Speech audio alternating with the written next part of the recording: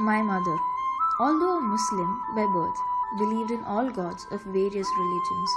One day I'd find her in a mosque, another in a Buddhist temple, some days in a church. Until her last days, it had always been for her kids' benefit. During her last days, it has been to live for a few more days. I wouldn't call her selfish for wanting that. In real life, nobody is as heroic as they are shown in stories and movies. Everybody fears death. Besides, even if her life had gone to hell, it would have always been brighter with her. There would always be a way out of the worst with her. If there was a high power, if there was something called miracles, there wouldn't have been any need for chemotherapies and the wig. All those saline bottles and tubes.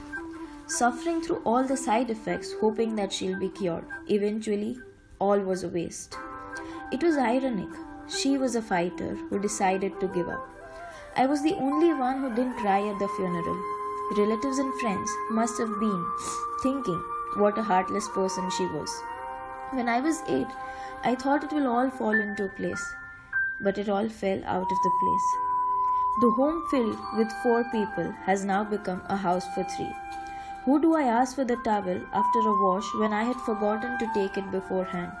Who do I call when I am in trouble? Who do I search for when I come home?